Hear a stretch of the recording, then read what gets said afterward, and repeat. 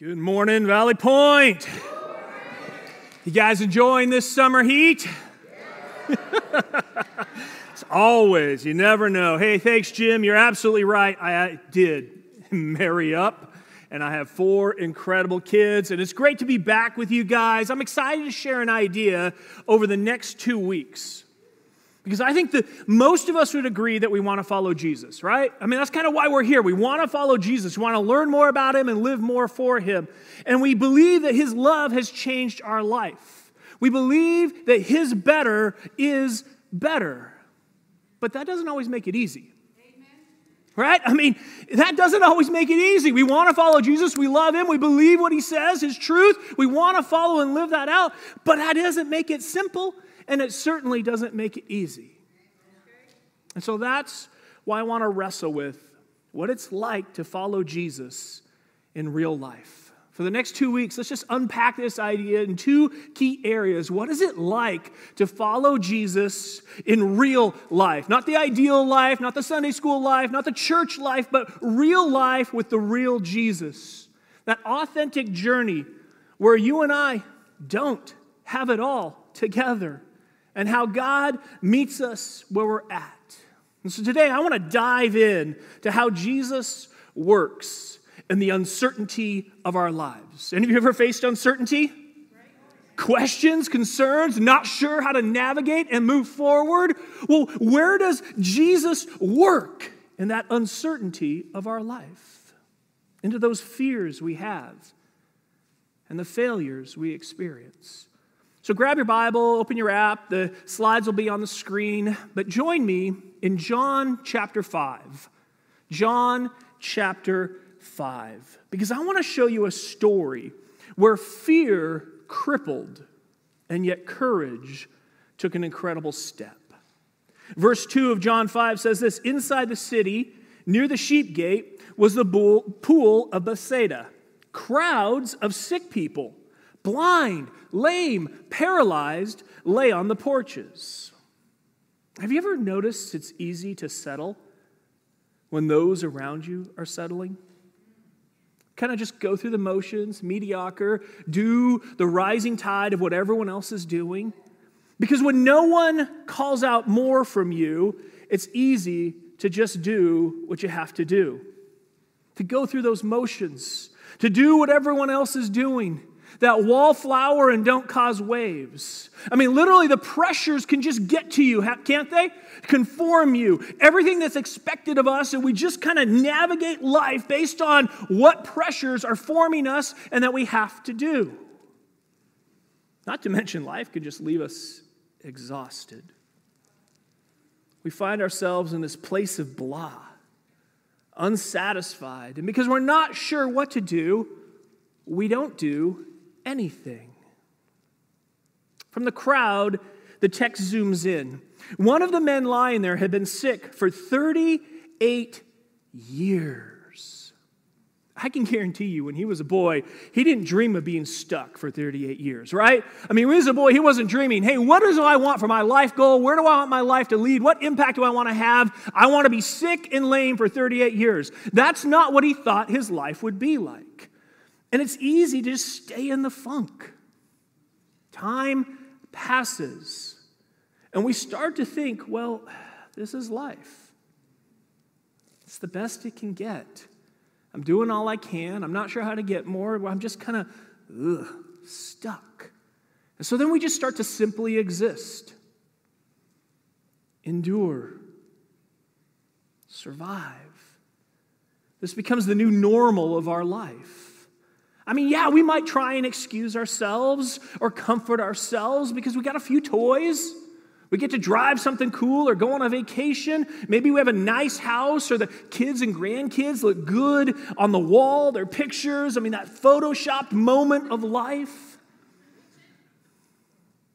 But what if there's more? I mean, honestly, what if there's more than the day in and day out grind, endure, survive, rinse, and repeat? Because when Jesus saw him, don't miss that. And when he knew he'd been ill for a long time, he asked him, would you like to get well? Would you like to get well? I mean, I kept reading that. It's kind of blowing my mind. Jesus saw him. The text tells us he walks through a crowd of other sick people to have a conversation, to get real about what's going on in his life. And it just made me think, am I aware, are we aware we may not be well? No matter what our culture says, no matter what the achievements of our world say, maybe you and I were just not that well. Again, just trying to survive, stuck with the suck of life. And so I want you to wrestle with a question this week. I want it to literally bug you, maybe drive you nuts, to dive deeper into this idea. My world revolves around what? How would you answer that? What's the gravity? What's the center? What does your world revolve around? My job? Kids? My accomplishments? My feelings?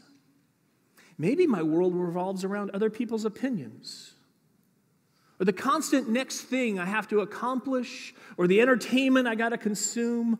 What is it that your world revolves around? See, Jesus knew this man's life was focused on the mess. And I know for me, my world has revolved around the mess at times, around the complication, obstacle, and difficulty. My world has revolved around fear, fatigue, uncertainty. There's times my world has revolved around, how do I get out of this financial struggle? Or my focus has been stuck on disappointments and anger. Anyone else ever been there? We just kind of get stuck in a loop. Repeat, replay, that hurt, that disappointment. And it starts to just kind of do something on the inside. See, I think one of the enemy's greatest weapons to dull our passion for experiencing real life is to distract us from God's best. To distract us from God's best. Because life was, my friends, life was designed for more than an alarm clock. Grab something quick to eat.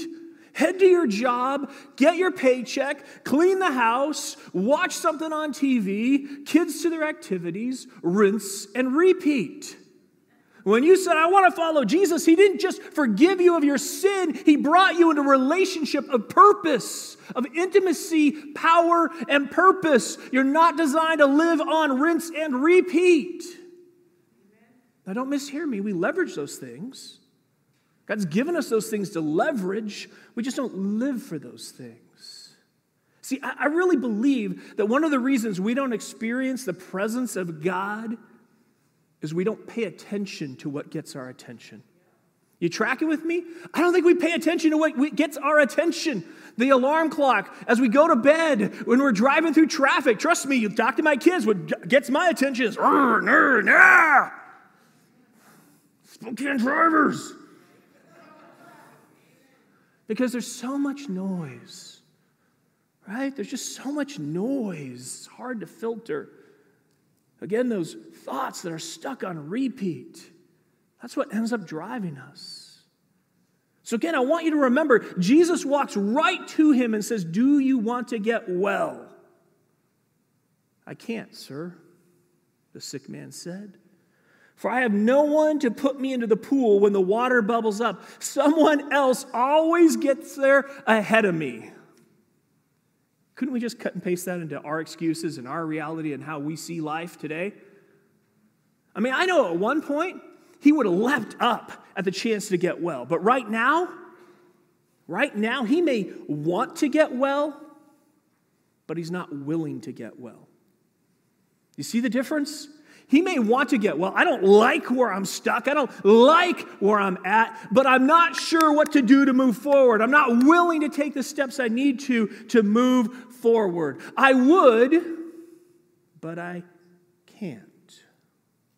I would, but I can't.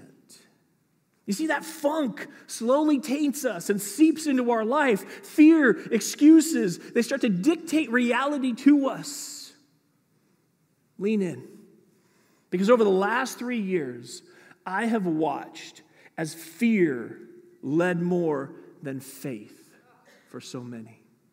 Right? Over the last 3 years, fear has led so much more than faith for many. I've watched as control is valued more than grace. How people have distanced themselves and love has grown cold. The hurt, the injustices, the politics, they make us mad and they make us mean. We're not well, my friends. And we're missing out on what can be. Notice in the story how fear is just driving away all hope. Fear. I can't. Someone isn't there. They're not doing it for me. I'm not sure it's worth it. Fear is driving away all hope for this guy. Because fear causes us to cave. Fear causes us to quit, to stop dreaming and just settle in for the long haul of a broken existence. I mean, any agree we live in a fear-soaked world? Anyone else want to agree we live in a fear-soaked world? I mean, we fear missing out on opportunities. They call that what? FOMO. We fear what that phone call might bring. How many of you get a, unknown phone call and you're like, I don't want to touch that? How about the marketing of today's world? It actually pushes your buttons of fear. You need this drug, you need this toothpaste, you need whatever it is, because if you don't, you're going to miss it or it's going to hurt you. Fear drives so much of our today. We fear being sued. We fear finishing last. We fear going broke. We fear the mole on our back. We fear being single. We fear being married. We fear the sound of the clock as it ticks us closer to the grave. Being alone and being rejected.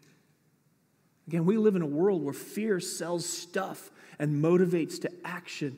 This angst seems to be the new air we breathe, a wonderful worry wonderland we somehow choose to play in. But hear me, fear is the tool the enemy uses to enslave you.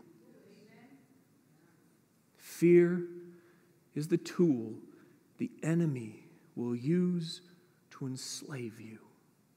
And so today, I just want to ask, what if faith grew to be our default reaction instead of fear? How might that change my life? How might that change your life? If fear grew to be the default if faith grew to be the default instead of fear. So, even if I can't, just like that person in the story, I can't. So even if I can't, and there's plenty of things I can't do, trust me, this year has proven that over and over and over and over and over and over again. So even if I can't, he can. And I will move towards him. Here's the incredible thing. Jesus meets us in our mess. Jesus meets us in our mess. Can you imagine if we had to get everything figured out and cleaned up and then we could come to him and he's like, okay, perfect, A+, 100%. Or nope, 99.9%, go back and fix it, karma, reincarnate, whatever the heck. No, Jesus meets you in your mess. He walks right up to you and I and asks us, do you personalize this today? Do you want to get well and embrace who you can be? That the I can't is no longer an excuse, but becomes a motivator of what might be. You see the switch? You see what has to happen? Yeah, there's I can'ts all the time in our life. But that can actually become a motivator instead of an excuse in our life. I cannot stay the same way. Jesus is reaching out his hand and inviting me to more. Because hear me, this is not simply a fear issue. It is a spiritual issue. Yes. Jesus told him, stand up, pick up your mat, and walk. I mean, again, We don't just learn about stories. Put yourself into the story. Jesus is calling him to take an incredible step. So he had a choice, fear or faith, belief or broken, settle or surrender. You want to know the challenge of truly following Jesus, what that is? You and I, we need to step out of the comfortable to see the incredible. That's the challenge of following Jesus, to take him at his word. To take him at his word and where he calls us to next. To believe that he can, even if I can't. We're going to have to step out of this comfortable if we're going to see God do the incredible. I mean, just put yourself into his situation when Jesus says, hey, dude, get up, walk. I mean, years have gone by. Habits have been formed, excuses ingrained. I mean, this is just how life is. It's too hard. I don't know what to do. I might fail. It might turn out worse. I mean, they didn't do that for me. Why should I? And again, that weary, that tired, that wondering why we're still carrying this load starts to affect us. And again, I get it. I've totally been there. I'm done with this. This is crazy. I don't know what's going to happen next. Why bother? I mean, will things ever change? And on top of that, we don't like to fail, do we? We don't like to fail. Our culture doesn't give us a lot of grace to fail. And so we end up being so fearful of taking a wrong step, we may not take any step. Have you been there before? Okay, God, hey, great, thanks for asking me to get up and walk, but hold on, I got to figure it out. Is my leg all working? Is there muscles where there wasn't muscles? Where am I going to walk? Is the path straight? Maybe I'll trip over my mat, right? I mean, we're so fearful of taking a step, we don't take any step. So I don't want you to miss this. There's a moment in each of our lives that we have an invitation to trust Jesus in a transforming way. Again, I'm not saying it's easy, but it is life-changing. And so I want you to read this together. I want to read this together out loud. Verse 8. Ready? Jesus told him, stand up, pick up your mat, and walk. Instantly, the man was healed. He rolled up his sleeping mat and began walking. I mean, he made the decision to trust. Even though he had 38 years telling him, no way, can't do it, why try? But he chose. He stood up by trusting Jesus. The incredible healing of Jesus met the choice he made to move. Don't miss that. God's not going to do it for you when he's called you to do it. He'll provide everything he needs to when you can't, but he's not going to just do it for you. He wasn't going to just levitate him up. All right, I'm Yoda and you're whatever. The incredible healing of Jesus, the transformation in our life we need comes from Jesus, but it meets the choice we make to move. And I hope you notice he rolled up his mat. He's literally declaring, I'm not going back. There's no more excuses. I'm done with the old. It will no longer define me because I can with Jesus. So those of you who are waiting for some practical application this morning, simply this. Here's the first one. But you know what that means? To live like this, it means that you must identify the obstacle. You must identify that obstacle that keeps tripping you up, keeping you down, going through the motions, and creating the blah. What feels bigger than God in your life? Where is it that you're saying, I can't, and I'm not sure I want God to help me take that next step? Maybe it's in your marriage. You guys are just roommates, distant. Maybe it's in your finances. We have no idea how we're going to handle this. Maybe it's at work with a coworker or your boss, or your health. The diagnosis is disastrous. As you look to your future, that's the obstacle. You don't know how God can come through, or with your family, or that addiction, or that loss. And so I want you to courageously experience the I can with Jesus. no matter where He is calling you. Again, the text tells us instantly the man was healed. He rolled up his sleeping mat and began to walk. He left the crowd of his lifetime to embrace Jesus in new life. He walked. He walked one step and then made the decision and the choice to take the next step, and he found new life in that, a better life because of that. And so there's a question, and I think it's key to our story today and to your future. Are you ready? Those of you who haven't fallen asleep or the heat isn't getting to you, had enough coffee, are you ready for a question that literally unpacks this whole story? I'll talk to the people in the front row. That sounds good. The question's this: God, what are you inviting me into?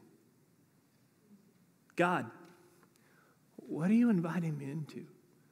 I know that you meet me where I'm at, even in the funk, even when there's excuses, even when I don't know a way and I can't find a way forward. I can't. But God, you meet me in my mess. You meet me where I can't. You meet me in my struggle. You meet me in my discouragement and anger. And God, what is it that then you are inviting me into? Make that your prayer. Write down that as your answer. But understand that means you got to know what your world revolves around. And you have to understand what obstacle would keep you from following. God, what are you inviting me into? In my marriage, with my kids, at my job, in my neighborhood, with my church family. And I guarantee you, it will take courage. It will take you letting go of some things so that you can hold on. You will need to step out of the comfortable to see God do the incredible. But maybe today, God's calling us to get off our mat, to get out of our head, because it's time to get up. Here's my last thought. Hebrews 4 says this: Jesus, the Son of God,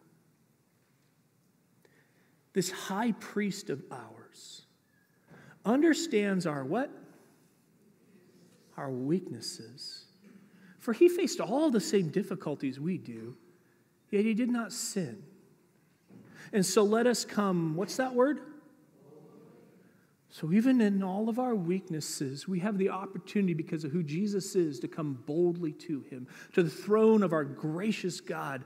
There we will receive his mercy, and we will find grace to help us when we need it most. See, if you want real, it takes a pursuit. Notice that Jesus invites you to come boldly, even with all of our baggage, to him, to find real peace. Because it's God's love that allows for an imperfect pursuit. He meets us in our mess. And so look again at that verse. Mercy, grace, help in our weakness. Can we admit that? That we need that? That God's inviting us into that? As the band comes up, I just want to ask you a few questions. If you want, you can close your eyes and hear, or you can see the questions on the screen. But here's just a few questions to help you take the next step, to process this morning. The first is this: where am I stuck? Where am I stuck? Settling or just trying to get by? Just take a moment to let God identify that. Where are you stuck? Don't miss this opportunity to interact with God personally. Where are you settling or just trying to get by? Where does it feel like you can't?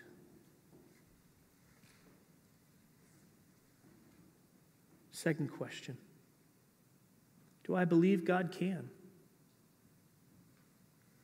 With whatever that is, with whatever hurt, injustice, brokenness, do you believe that God can, even if you can't?